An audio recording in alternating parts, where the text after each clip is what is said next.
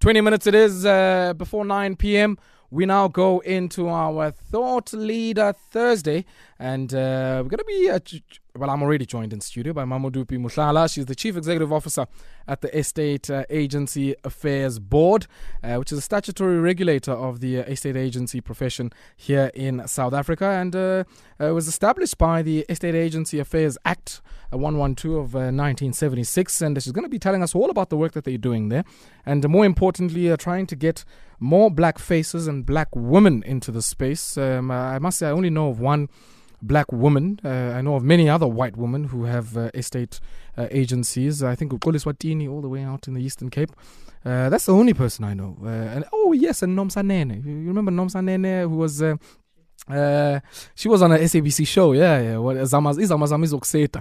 I'm giving away my age here now. But that being said, allow me at this point to welcome Mamodupi Mohlala, and she joins us now in studio. Mamodupi? Good evening, Ayabong, and good evening to the listeners at home. How are you? I'm fine, thank you. Thank you for having me Awesome. Before now we get to, I guess, all of the work that you do at the EAAB and finding out about what it is. Let's maybe first find out about Mamodupi. Who's Mamodupi? Where did you grow up? And certainly you've worked in the regulation space for a very long period of time. So maybe just if you can touch on that briefly. Okay, no, thank you very much. Thank you once again for giving me this opportunity to come and speak to you and speak to your listeners.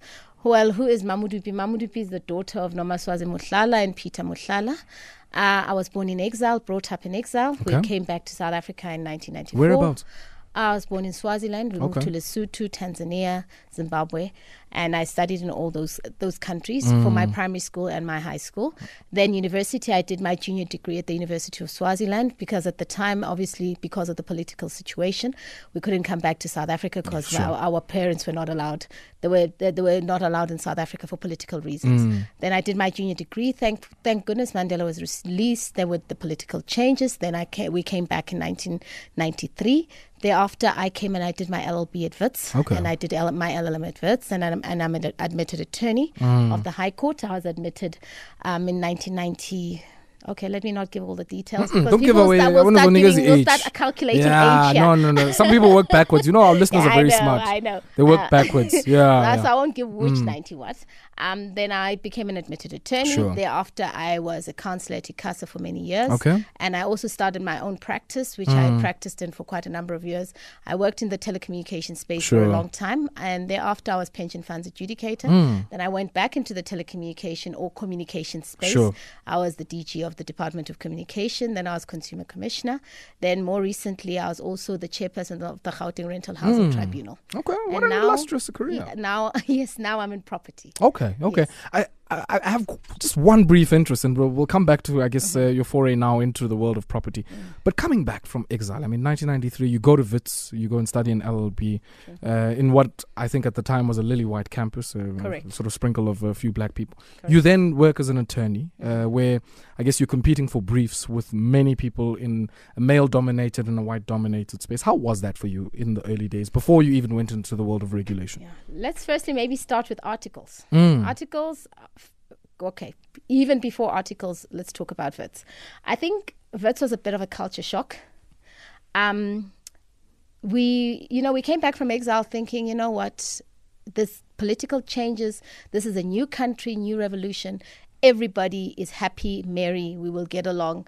This is a country. Everyone's on the same train. Correct. And I mean, this is what we'd been told about. This was the land of milk and honey. We'd been told about throughout the years in exile. Some of us were born in exile, had never even been to South Africa until 1993. But we came to the realization and the sad awakening that, I mean, the laws may have changed, but perceptions and attitudes had not changed. And the value systems. And the value system had not changed. You went into an environment whereby there was a presumption that you don't know until you prove otherwise. So it was always an uphill battle.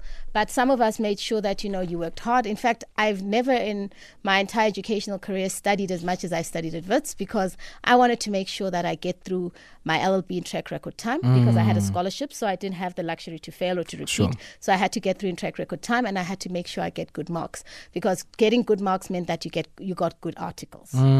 So irrespective of all those adversities, we still made sure we saw the other side of it. Sure. I then got articles at a firm called Denise Rates.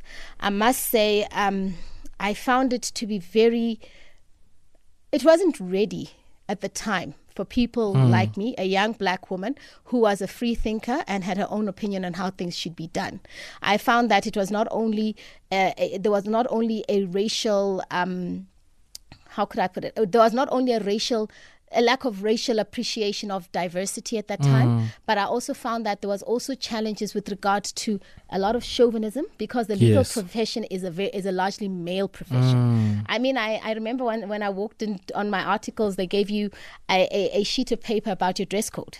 And they would say, yes, we actually had a dress code. And they would say women are expected to only wear closed-toe shoes. You couldn't show your toes at work. I now look at candidate attorneys, and they're allowed to wear jeans on Friday, and they're allowed to wear as they please. We actually had a dress code. And we'd have to wear a jacket to work every single day, and you needed to look formal. But I also think, obviously, the profession at the time was a lot more conservative. But the issue of not allowing women to show their toes was very worrying to me, because I thought that is not a very gender-sensitive approach. But I also found that there was a very strong boys' club. But I think because of my upbringing, I was very sensitive to these issues, I was very steadfast that I would not be influenced by that. Then fast forward, I went into practice. Yes, it was not an easy road. It was a very difficult road, and getting access to clients, and especially because there was always the perception that black attorneys would only specialize in certain areas of the law. For instance, if you wanted to get into commercial law, if you wanted to get into telecommunications law, like I wanted to get into it, it was actually very difficult. We only actually were able to get into those areas of the law, the specialized technical areas, because we started doing government work. Wow. And even from that point of view, we would have to start with dealing with issues of policy, drafting legislation. They would introduce you slowly but surely, and then you eventually get access to the good work. But I think I was a bit luckier than others. I was able to get into your corporate work, into your telecommunications work, and I was also able to get into a lot of third-party work, which really then helped. So I didn't really have to struggle that much at the beginning, but it was obviously a huge learning curve, and a person had to make sure that they perform to the best of their ability in all that they were doing. I mean, I'm sure you draw a lot on those early experiences that you have. I mean, I'm quite interested in the point that you're making, that, you know, they would divvy up work in certain kinds of ways that would alienate black people, and in particular black women. And one gets a sense of the same thing in the estate agency space that you've now gone into. True. I mean, if I go on any sort of website there and I check for a property for rental or sales purposes, by and large, you know, the black estate agencies, and I mentioned a few of them now, in some instances are seldom given the high value property.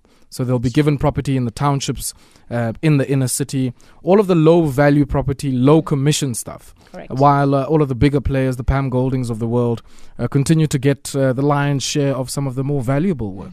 What then becomes the role of the Estate Agency Affairs Board, and maybe some of the work that it does in ensuring that transformation happens alongside regulating, I guess, the work of the estate agents themselves? Yes, no, I think that there are lots of strong parallels there. But I think with the legal profession, even though we're not where we want to be, there have been great strides that have been made in relation to that. Because there's one thing that I also omitted to indicate, is that I also am one of those one of the attorneys that mark the board exam. And that is very critical and important, because what it then starts to say is that black students, black candidate attorneys will not just be failed because they are black and they speak English in a certain way or express themselves in a certain way.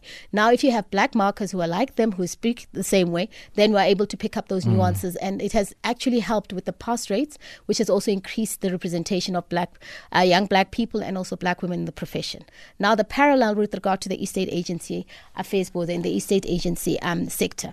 I must say, when I walked into the Estate Agency sector, I actually was quite surprised by the statistics that I found, because I found that currently there's about 43,000 estate agents who are registered with a valid Fidelity Fund certificates. But of those, we found that only 1,000 are black estate agents, and those are your full status agents and your principal agents combined. And then if you take interns, then you can add another 2,000 to that. But we don't want interns only in that industry. You want full status agents who make a living from being estate agents. And the critical issue is that you find that a lot of black estate agents don't stay in this industry because of the hardships that are encountered in relation to it. It is an industry which is commission based.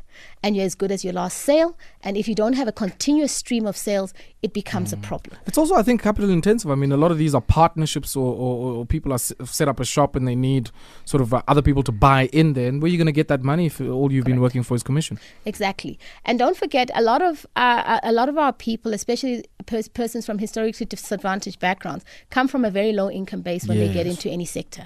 So we then have said, as the Estate Agency Affairs Board, we can't allow this to continue.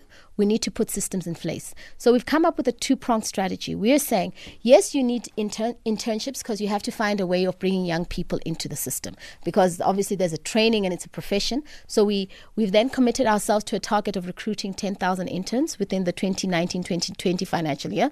Then the 2 subsequent financial years will recruit another 10,000 each, with a total of 30,000 over 3 years.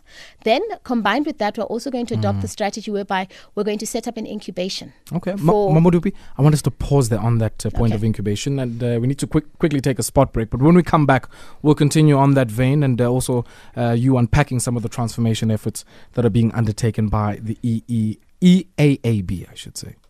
6 minutes it is before 8 p.m. and we are with our thought leader on this Thursday, Mamodupi Mohlala, who is the Chief Executive Officer of the Estate Agency Affairs Board. And she joins us here in the studio. And Mamodupi, you are making the case about incubation before we had to go to that spot break. Please continue. Yes. No, what I was saying is that we plan on putting in place an incubation system whereby we'll identify small to medium enterprises countrywide. And those entities that will be identified will be given a combination of a grant and a loan from the EAB, because we have what is called a fidelity fund. This is contribution of interest by members from their trust accounts, and that one of the objectives for that fidelity fund is to contribute towards transformation initiatives. So from that fidelity fund, we will then be setting up these companies, but in setting them up, we'll obviously be assisting them with all the infrastructure that they need to be put in place. But most critically, we believe that what has always been a challenge with regard to incubations is that they set up we set up entities, give them all this money, and then walk away. So we don't want to just give them the monies and set them up. We want to also give them access to markets. And we are speaking to various government entities because we believe that the biggest consumer of products such as products such as your leasehold, and of also those who are responsible for purchase and sale of properties, is government. So we intend on speaking to entities like your Department of Public Works to say, what programs do you have, what projects do you have, give access to our estate agents. We also intend on speaking to DHS, our mother department, which is the Department of Human Settlement, to say, here are our sister entities. For instance, your SHRA has got a big stock of leased properties. It's who's SHRA? SHRA is the Social Housing Regulatory Authority, and they fund a lot of social housing initiatives. In fact, all the social housing initiatives are funded by them, and they roll out thousands of units every year. We are saying there is an opportunity for estate agents to play in that space in relation to the administration and management of that. We're also saying there's a lot of RDP.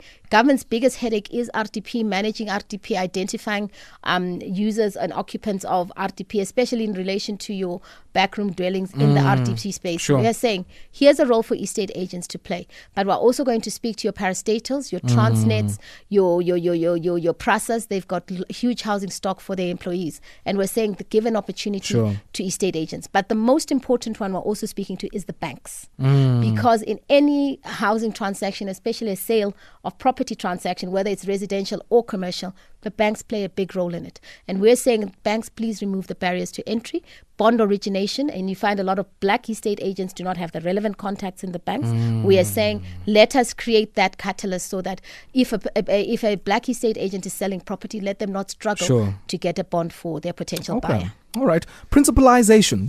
You've got a program around that. Yes. What's that? Principalization really is the next level, because you find you have a person firstly goes through internship, then they become a full status agent, and then they become a principal. Principal is an estate agent who can run their own business and employ other estate agents. So from a transformation point of view, if we accelerate principalization, that means you get a lot more estate agents who are not seeking employment, but who become employers and run their own businesses. And in doing that, we expect that will have the effect of ensuring ensuring that there's an absorption of a larger number of estate agents into the sector.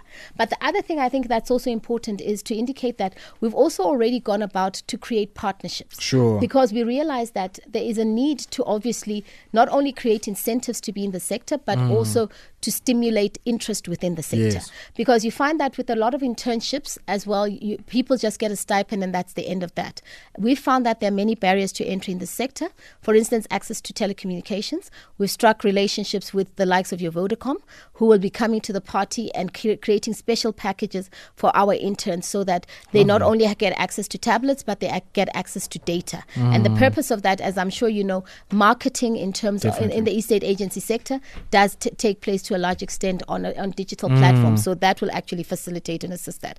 We've entered into partnerships with your First National Bank. Sure. As I've already indicated, the issue of access to market and removing barriers to entry for people from the banks. First National Bank has come to the party and said they're willing to work with us. They will assist with access to markets and access to bonds. Are you expecting any resistance, I guess, to some of the plans that you have, the partnerships that you've created? And if so, how are you going to overcome that? Look, I believe that there is a large element of resistance, because if there was no resistance, this would be a much better transformed sector.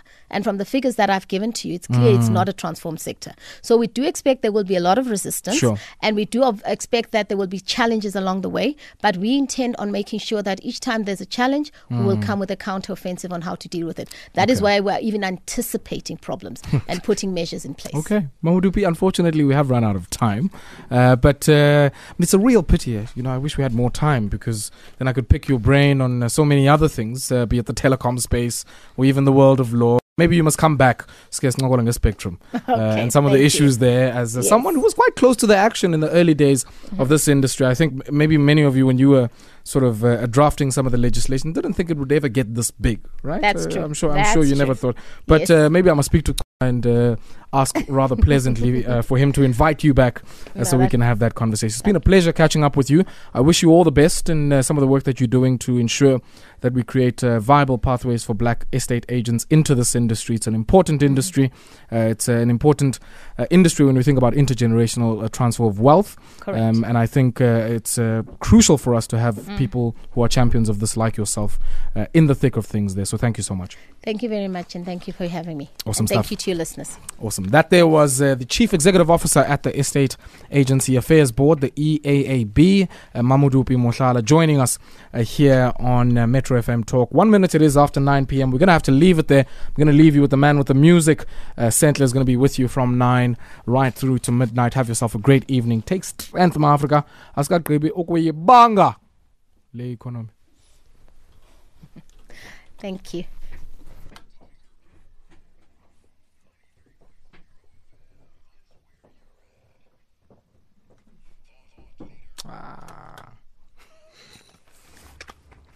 Great.